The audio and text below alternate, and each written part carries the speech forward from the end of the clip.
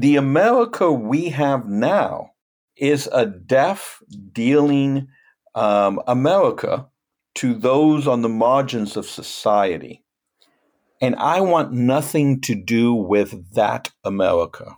And I think if I'm going to be faithful to what I believe is the message of the gospel, I have to stand against this America and be un-American. Hello and welcome. You are listening to the podcast where being labeled a heretic is a good thing. We're starting conversations about God, politics, sexuality, spiritual formation, how we got here, and how to move forward post-evangelicalism. Nothing is off limits in our conversations with scholars, seekers, activists, and writers in our quest to uncover the heart of faith. Welcome to Holy Heretics.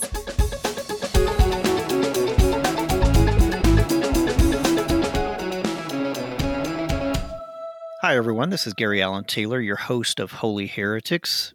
And we continue our march toward the marginalized today with a conversation with Latinx scholar Dr. Miguel de la Torre. Reverend Dr. Miguel de la Torre is professor of social ethics and Latinx studies at the Iliff School of Theology, just up the road in Denver, Colorado. He is a recognized international Fulbright scholar, and he advocates for an ethics of place. De la Torre has taken students on immersion classes to Cuba, Guatemala, the Peruvian Amazon, and the Mexican-U.S. border to walk the trails of migrants. His most recent books include Decolonizing Christianity, Liberation Theology, and the one we are discussing today, Resisting Apartheid America. Now, if apartheid is a new word or concept for you, it gained prominence in 1948 in South Africa under the minority white government. Apartheid, or apartness, is the language of the Afrikaans, and it was a system of legislation that upheld segregation against non-white citizens of South Africa. After the National Party gained power in South Africa in 1948, the all-white government immediately began enforcing existing policies of racial segregation. Under apartheid, non-white South Africans, who were, of course, a majority of the population, were forced to live in separate areas from whites and use separate public facilities, and contact between the two groups was limited. First, apartheid made it illegal for South African citizens to pursue interracial relations. Millions of black citizens were then forcibly removed from their homes, restricted and confined within tribal homelands according to their ethnicity, while whites remained and occupied the towns and the cities of South Africa. Blacks were not allowed to vote or engage in politics and were reduced to labor for whites. And though apartheid ended in 1994, the repercussions of so many years of oppression are still evident today. I was in Cape Town a few years ago, and the ongoing economic injustice was palpable even this many years after apartheid ended. And though there have been great strides toward freedom, on one side of town were all the rich white people, while just a block away there were shanty towns and slums and really abhorrent and inhumane conditions that are, frankly, just very difficult to describe.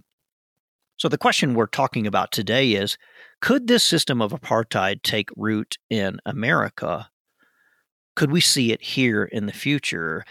Because there is an all-out race war being waged by Donald Trump, Ron DeSantis, and their Republican Party goons, and it continues to force not only underrepresented populations to the margins, we're now seeing an all-out attack on other marginalized groups like our LGBTQIA+ friends and family.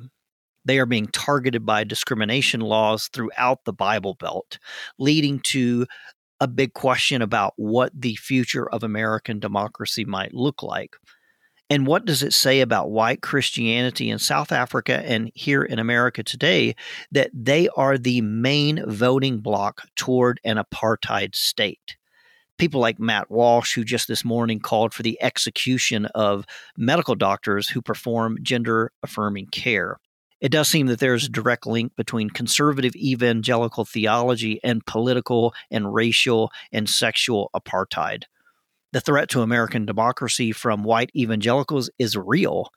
which makes this a critical conversation. And so, in your process of deconstructing evangelicalism, there's also a question to ask yourself: how much of my American identity needs to be deconstructed, especially if the identity of being an American is rooted in and founded in racial and gender and sexual discrimination? What does it mean to become un-American? What does it mean to resist and even subvert this growing threat of American apartheid? I'm thankful to be joined today by Miguel de la Torre to help answer some of those questions. So, Miguel, welcome back to the show. It's an honor to have you with us once again. Thank you for having me. Glad to be here. You joined us back in season 2 for an incredible conversation about decolonizing Christianity. And here in season 3, we're dedicating this platform to voices on the margins of faith and culture. And if I'm not mistaken, you've dedicated your life and work as a scholar to the margins. What does that look like for you in your research and your writing? Yes, I have. In my writings and my teachings, I'm always focusing on minoritized voices and their perspectives. And what that does in my teaching and in my research is that it provides an interesting critique to dominant assumptions about what is Christianity. When the faith of those who use that faith to support slavery, to support the genocide of indigenous people, to support neocolonialism, to support imperialism, when that faith is used to support these things, then there's something wrong with that faith. And to understand that faith from the perspective of those who are oppressed by these things is to discover a critique as to why the faith of the dominant culture really has little to do with the gospel message of Jesus. How has centering marginalized voices impacted your theology as well as your understanding of Christianity? Because so many of us only know a Christianity of domination, of imperialism. We only know the Christianity that got in bed with the Roman Empire and since then has become imperial religion. But you've seen a different version of Christianity, correct? I have. I mean, we have to remember that all interpretations of Christianity or any faith tradition whatsoever is contextual. It depends on those who are viewing that particular faith tradition. And to view Christianity from the perspective of the wretched of the earth provides not only a clearer understanding as to why oppression exists, but also how to resist the dominant oppression that exists. So your most recent book is, speaking of resistance, Resisting American Apartheid. Why this book and why right now? Basically, this is the third book of a trilogy. The first one being Burying White Privilege, the second one, which you just mentioned, Decolonizing Christianity, and now this one. And in those earlier books, I was trying to understand the rise of white Christian nationalism and how it is so embedded between within white supremacy and within Christianity. So this third book pretty much brings the conversation to a close by looking at the current policies and the current political ethos of this country and trying to look into the future and see what's coming. And if what's going on now continues, we will probably be seeing political structures that do more damage to marginalized communities as they try to hold on to their power while demographically shrinking and becoming more of the minority population. We talk about that within the next 15, 20 years, white Euro-Americans will be a minority in this country because all the other non-white groups together will represent the majority. And that's scary for a lot of people. So how do they maintain their power even though they don't have the demographic numbers to assume that they have a right to that power? Much like we saw in South Africa, correct? Exactly. And hence I'm using that South African word, apartheid. You mentioned the word white Christian nationalism just a second ago. Do you mind defining that? Because I feel like depending on who you talk to, it can be something positive for the theobros and the conservative evangelicals who are embracing this. And yet for the rest of us, this label has come to mean so much of what is wrong, not only in Christianity, but also in America. What is white Christian nationalism to you? Well, I think what white Christian nationalism, not just to me, but for many on the underside of white supremacy, is that this is a faith tradition that has nothing to do with the gospel of Jesus Christ, but rather becomes a way of spiritualizing and justifying white supremacy. So white Christian nationalism provides the justification for the genocide of indigenous people, or for the slavery of African people, or for the invasion of other countries to steal their natural resources and their cheap labor. It's done in the name of Christianizing and civilizing the other.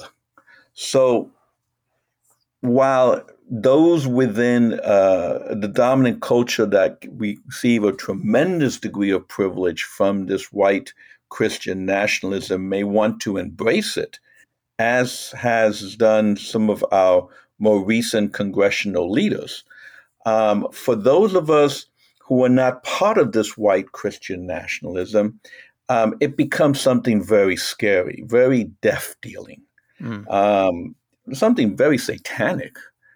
And maybe I should just take a moment and define what I mean by white. By white, I am not talking about skin pigmentation. Whiteness has nothing to do with the hue of your skin. It has to do with an ideology of white supremacy. So obviously, you do have people of color who are white Christian nationalism, just like you have people who have white skin who are against white Christian nationalism. And I'm thinking of Zoe Neale Hurston, who said, "Not all my skin folk are kinfolk." Just because a person is black or brown doesn't mean that they may not also ascribe to this white Christian nationalism. That's a great point. I'm curious, when you do look at the future, are you scared for yourself, being a Latinx scholar, being someone who has inhabited the margins? What does that look like for you personally, not just from a scholarly or theologically perspective? Well, if myself, Miguel de la Torre, is afraid for the future, I am. Like any other individual, I want to live a life of peace and a long life. But the work I have been doing has targeted me. I'm on a professor watch list for teaching horrible things, and this has led to all kinds of death threats and all kinds of scary moments, which I would rather not have to deal with in my life. But quite frankly, as problematic as that may be, it does not come close to those who are physically dying every day because of this white Christian nationalism. To be black or brown and pulled over by the police could be a death sentence right then and there. Right. I have my skin pigmentation is light enough that I can quote unquote pass. So I don't face the immediate threat that so many people on the margins do. Because I am a professor, I now have a certain degree of middle class privilege. So that also protects me. For many of my compatriots, they're barely living paycheck to paycheck. And with every new policy that is passed that untangles the safety net, they fall into greater hardship. So yes, while personally I may be concerned, so many others who are black and brown and Asian and indigenous, this is really, truly death dealing for them. Your book, Resisting American Apartheid, talks about this future of America that's dominated by white Christian nationalists. And I'll be honest here, I thought it was over. I thought the white Christian nationalist movement would die when Trump was defeated in the last election. And yet we're seeing a resurgence of it, in particular in the policies and the ideology of Ron DeSantis in Florida. And I want to hear your response to this. I am far more concerned about and fearful of Ron DeSantis than I am Donald Trump. And here's why. I thought that Donald Trump obviously was a racist. He was a petty demagogue. He was an authoritarian, and yet he was also, in many ways, a fool. He was just it was and is a pathological narcissist, a liar, and I didn't necessarily see him put an ideology or worldview into practice. He was just cruel for cruelty's sake. DeSantis, on the other hand, feels like he has a plan. He has, as Hitler described, his Weltanschauung. He has a worldview that he is trying to implement from a policy perspective. Am I fear-mongering here? Am I way off base? Because DeSantis scares me a hell of a lot more than Donald Trump. No, not at all. Quite the contrary. I would agree with you. Trump would sabotage himself when he was president. If he wasn't such a novice, if he knew what he was doing, he could have been devastating to the minoritized people of this country. Fortunately, he didn't know what he was doing. Yeah, I mean, he's an idiot. I mean, I don't want to be cruel, but he really is just a fool. Yes. DeSantis, on the other hand, is very intelligent. Just the successes he has had in Florida should be a warning sign of what could come to this country. So yes, DeSantis really, really scares me. But going back to where you began that conversation, and this is the resurgence of this way of thinking, I'm not quite sure it ever went away. In 2020, during the election, what I was expecting was a repudiation of Trumpism. That the American public would say, enough is enough. Democracy means more to us than the election of this one person. But instead, Trump got more votes in 2020 than he did in 2016. So you did not have a repudiation. Instead, you had a tighter embrace of Trumpism. When Biden wins, he's going around saying, this is not who America is. But quite frankly, this is exactly who America is. This is who America has always been. So on the right, you have this doubling down on Trumpism, this reinforcing of it. And on the left, you have folks denying that Trumpism is a threat, that now that Biden's election, America is back. And, we've done away with that horrible 4 years. I don't see that as the case, as DeSantis is a good example of, and as the storming of the Capitol was. You would imagine that when people literally storm the sanctuary of democracy, and defecate in the hallways and beat up and kill law enforcement, that there will be like a moment of just, whoa, we've really gone the wrong way here. We need to turn back.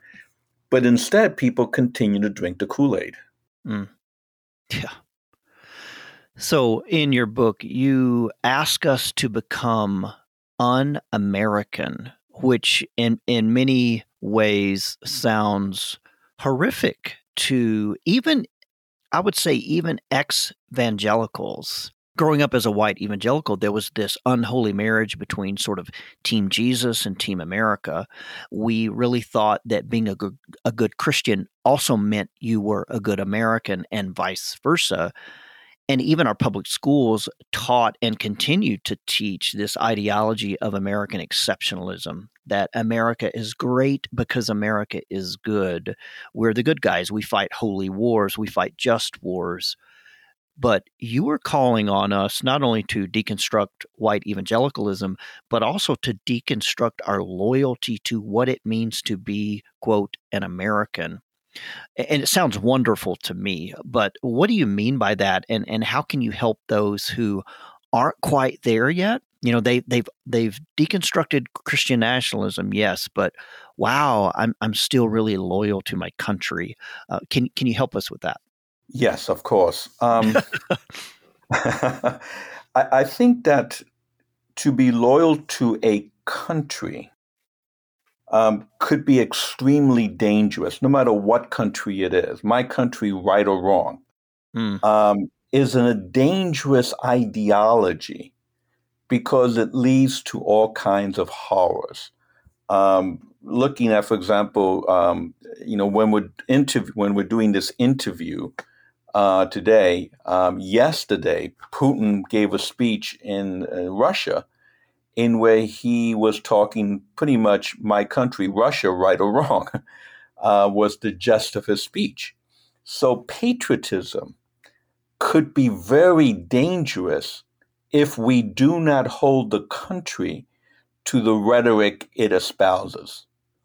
So my dear colleague, Vincent Harding, who passed away a few years back, would always ask, is America possible? And what he was saying in that question is that this idea of America has never existed. Since the very foundation of the colonial process in the Western Hemisphere, beginning with the genocide of indigenous people in the name of Christ, in the name of the New Jerusalem and New Israel, getting rid of the Canaanites who are in the land. From that moment, we began to create an America that was contrary to any idea of justice, any idea of inclusion. When we brought slaves over in the name of civilizing and Christianizing them, again, this is an America that goes contrary to the very gospel message of Christ. When we invade other nations to steal their raw material and cheap labor, we are denying any type of Christian understanding of how we should live and act. James Cone, another colleague who passed away, would always argue that this white Christianity is satanic because any Christianity that has nothing to say about slavery cannot be of God. So the America we have now is a deaf, dealing America to those on the margins of society. And I want nothing to do with that America. And I think if I'm going to be faithful to what I believe is the message of the gospel, I have to stand against this America and be un-American. So to be un-American means to demand that justice rolls down like living water and righteousness flows like an everlasting stream. To be un-American means a radical solidarity with those on the margins, demanding equality in political and civil life. To be un-American means the embrace of people of color, of queer people, of dismantling of patriarchy, the dismantling of a classist system where the vast majority of this nation's wealth goes into the hands of a few people who own major multinational corporations. That's what it means to be un-American, and that is what we need to strive towards if we're going to be faithful to the gospel of Jesus Christ. And even if you're not a Christian, if you want to be faithful to basic humanity. We both live in Colorado. You live just up the interstate from me, and I think Denver is a little bit different than Colorado Springs. But Colorado Springs is dominated by a very heavy military presence. There is this sense of patriotism. In the summertime, I can walk out on my porch, and at 4:45 every afternoon, I can hear the national anthem being broadcasted from the Air Force Academy right down the street. And honestly, it makes me sick. I don't pledge allegiance to the flag. One of the ways in which my faith deconstruction has come to be is in deconstructing my identity as an American, because I have studied and I do understand our atrocious history, and yet there are really ways in which we are continue to be entangled here, in particular in Colorado, where it's such a heavy military presence. Is that another way in which we need to become un-American? Because questioning the military, which I think is one of the biggest cults in the world, well, that's almost the last domino to fall for many of us. Like, they are our heroes. We look at, for instance, I was watching the NFL the other day, and there is such a synergy between the NFL and the military, and being able to this macho toxicity of masculinity. How have you potentially moved away from the militarization of what it means to be an American? That's a good question. And I'm trying to think how to begin to unpack it, because there's so much there. Yeah, and I ask it in a really terrible way, so apologies there. No, not at all. So let me begin by saying that the United States military budget is equivalent to the next 13 countries combined. Wow. And I forgot what the countries are, but they include Russia and China and Saudi Arabia and Italy and France and England. So the next 13 countries combined do not equal the budget of the U.S. military. We have what is called air superiority. We dominate the skies throughout the entire world, and we can fight two wars at the same time.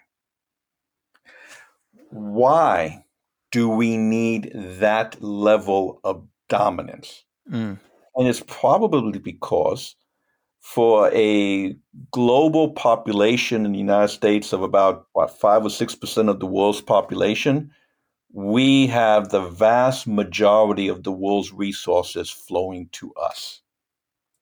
The reason we get to live the lifestyle we have is because we have a military that allows us to disproportionately take the world's resources for our use. So I begin by I begin to look at your question by saying that the military in and of itself is problematic because it is part of maintaining our role as the dominant empire in the world. We read news reports about Russia and China as threats. They are not threats. Combined, they are not a military threat to the United States. Um, no one, if the United States falls, it's because we do it to ourselves, not because of any foreign power. Right. The second thing, those who are serving as privates, those who are the cannon fodder, are people, most people of color. They resemble more community college than an elite white school.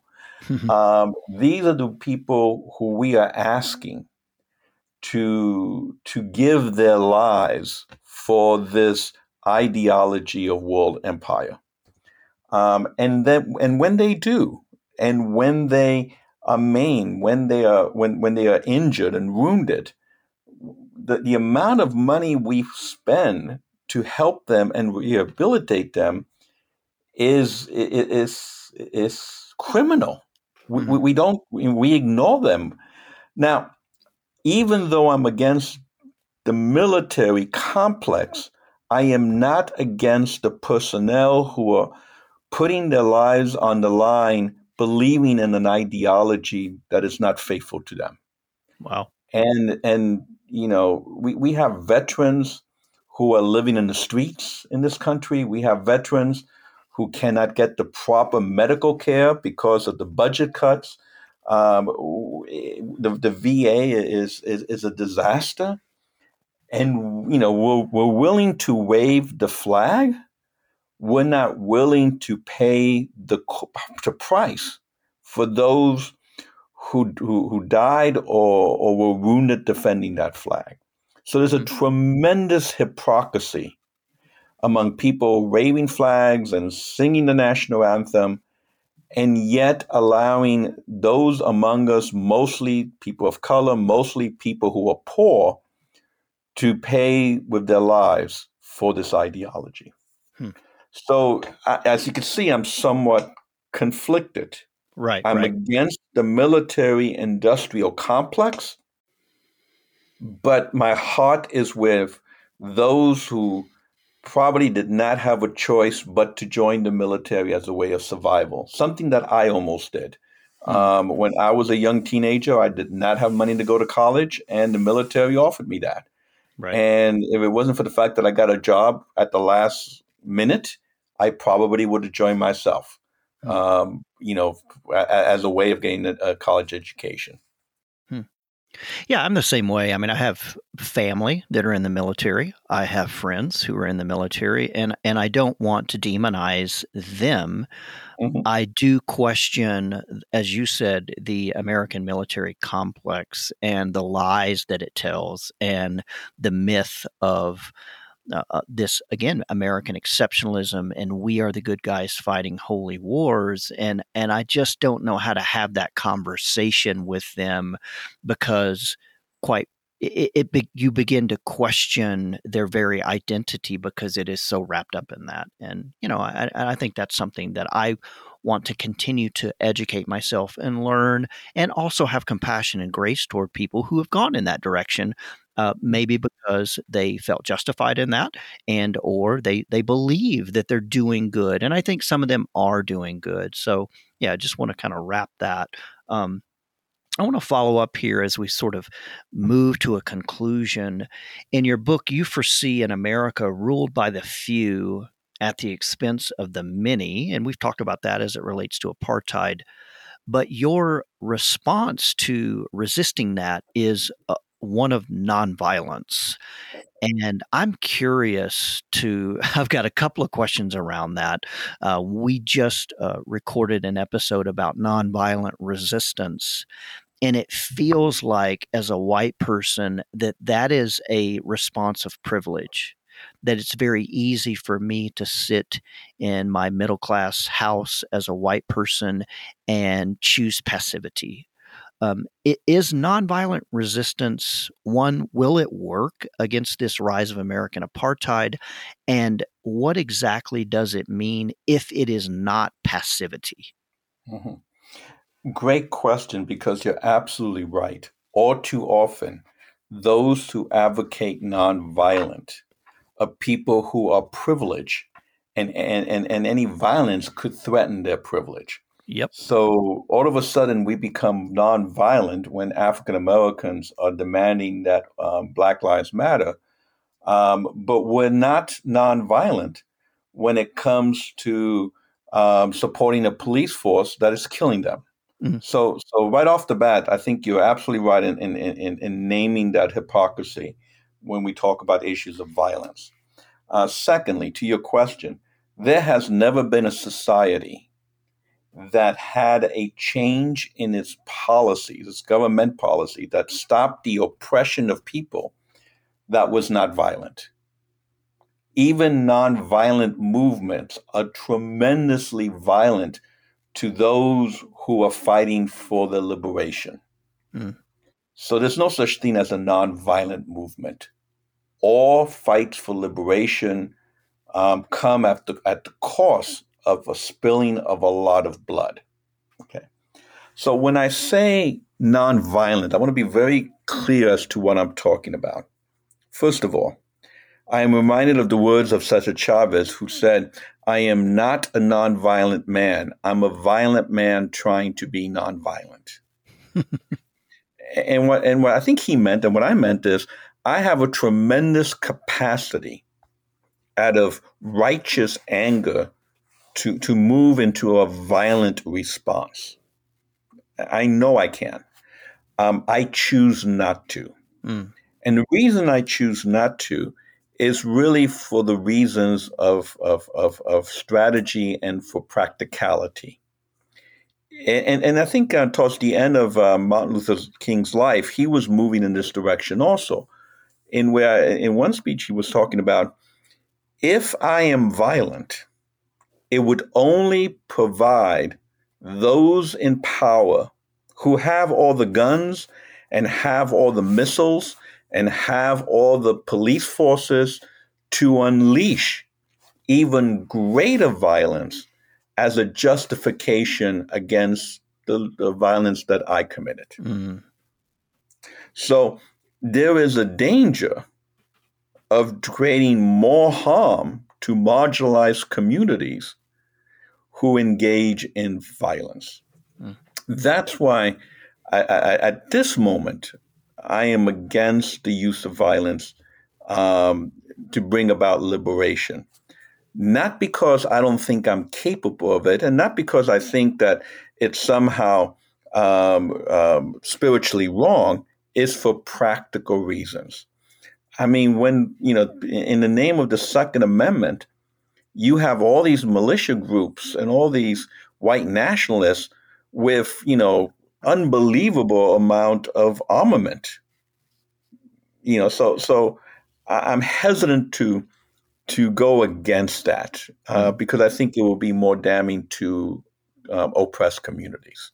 Right. So that's the reason why I'm trying to find a nonviolent way of bringing about change, but also fully aware that even if I say it's nonviolent, there will be violence. Yeah. Well, you see that in the fight for civil rights. You saw it with Gandhi. You've seen it throughout other movements of nonviolence, that there is almost a way of provoking violence and then receiving violence and receiving injustice that exposes the wrong. And as you said, if you react to that violence with violence, well, now the powers that be have the, quote, justification to then completely annihilate you. Yeah, it's an interesting dance. I mean, part of my deconstruction journey was becoming nonviolent, and yet I'm also realizing that it was very easy for me to do that based on my privilege and based on my skin tone. So I want to end with a question looking toward the future. When you look toward the future of American democracy, do you have hope? And if so, what is guiding or leading that sense of hope? Yeah. Um, as you may or may not know, I did write a book called Embracing Hopelessness. So I'm not, I don't have much hope towards the future. First of all, um, we never really had a democracy in this country. Um, a vast majority of the population was never allowed to vote. And even when they could legally vote, they were prevented by voting due to local laws and regulations. Only very recently did those whose voices were usually suppressed actually came out and voted and ended up electing a black man. And the response to that was Donald Trump, probably after Woodrow Wilson, probably the most racist president we ever had. Right. So the white lash of people voting has translated into all these laws suppressing the votes of people of color in all these states. So many of them battleground states, and also the gerrymandering of districts, so as to further prevent representation from minoritized communities. If we were to vote based purely on population, both the House, the Senate, and the presidency would have been Democrat for the last 30, 40 years. Exactly. But, and that's a great thing. I have my own problems with Democrats. Exactly. But what I'm saying is, if we were just to vote based on population and not on all these laws of suppression, we would have had different electoral outcomes. So saying all that to say, do I have hope for democracy in the past? We never had one democracy in the future. We never had one in the past. So that makes having one for the future even more difficult, especially as we continue to move in the disenfranchisement of the voices of marginalized people. So, no, I really believe that we already are at an apartheid situation, and it's only going to get worse. Wow. Radical changes must occur if we're going to try to create a democracy for this country. Thank you so much. Thanks for your words of wisdom, for your words of warning, and for those of us who want to lean in a little bit more into this conversation of how to resist American apartheid. Where can we grab your book and learn more about your scholarship and your work? Well, to learn more about my scholarship and links to the different books I've written and articles, you could always check out my website as drmigueldelatore.com. As far as this particular book it's available through Eerdmans Press, as well as you could pick it up through any of the book selling platforms that are out there. Perfect. And I will link to all that in the show notes for those who want to pick up your book. It's always a pleasure to talk to you. I always learned so much. It's great to know you're just up the road, and I look forward to having you on the show again, hopefully next season, as you continue to center marginalized voices and marginalized theology in a way to heal all of us from our addiction to power and to imperial religion. So thanks so much for being on the show once again. I look forward to being on the show again sometime in the future. And the next time you're driving through my neighborhood, stop by for a cup of coffee. Hey, I will. That sounds great. Thank you for joining us. This episode was produced by the Sophia Society and written by Gary Allen Taylor. Music is by Faith in Foxholes. If you need more resources to guide your spiritual journey, head to sophiasociety.org for articles, resources, and our free ebook on faith deconstruction. And before we go, Will you consider joining us on Patreon? Your partnership allows us to continue creating this sacred space for seekers like you. By becoming a patron, you gain early access to each podcast episode, as well as premium content and an exclusive invitation to join our monthly online community. Simply sign up at patreon.com/holyheretics. See you next time.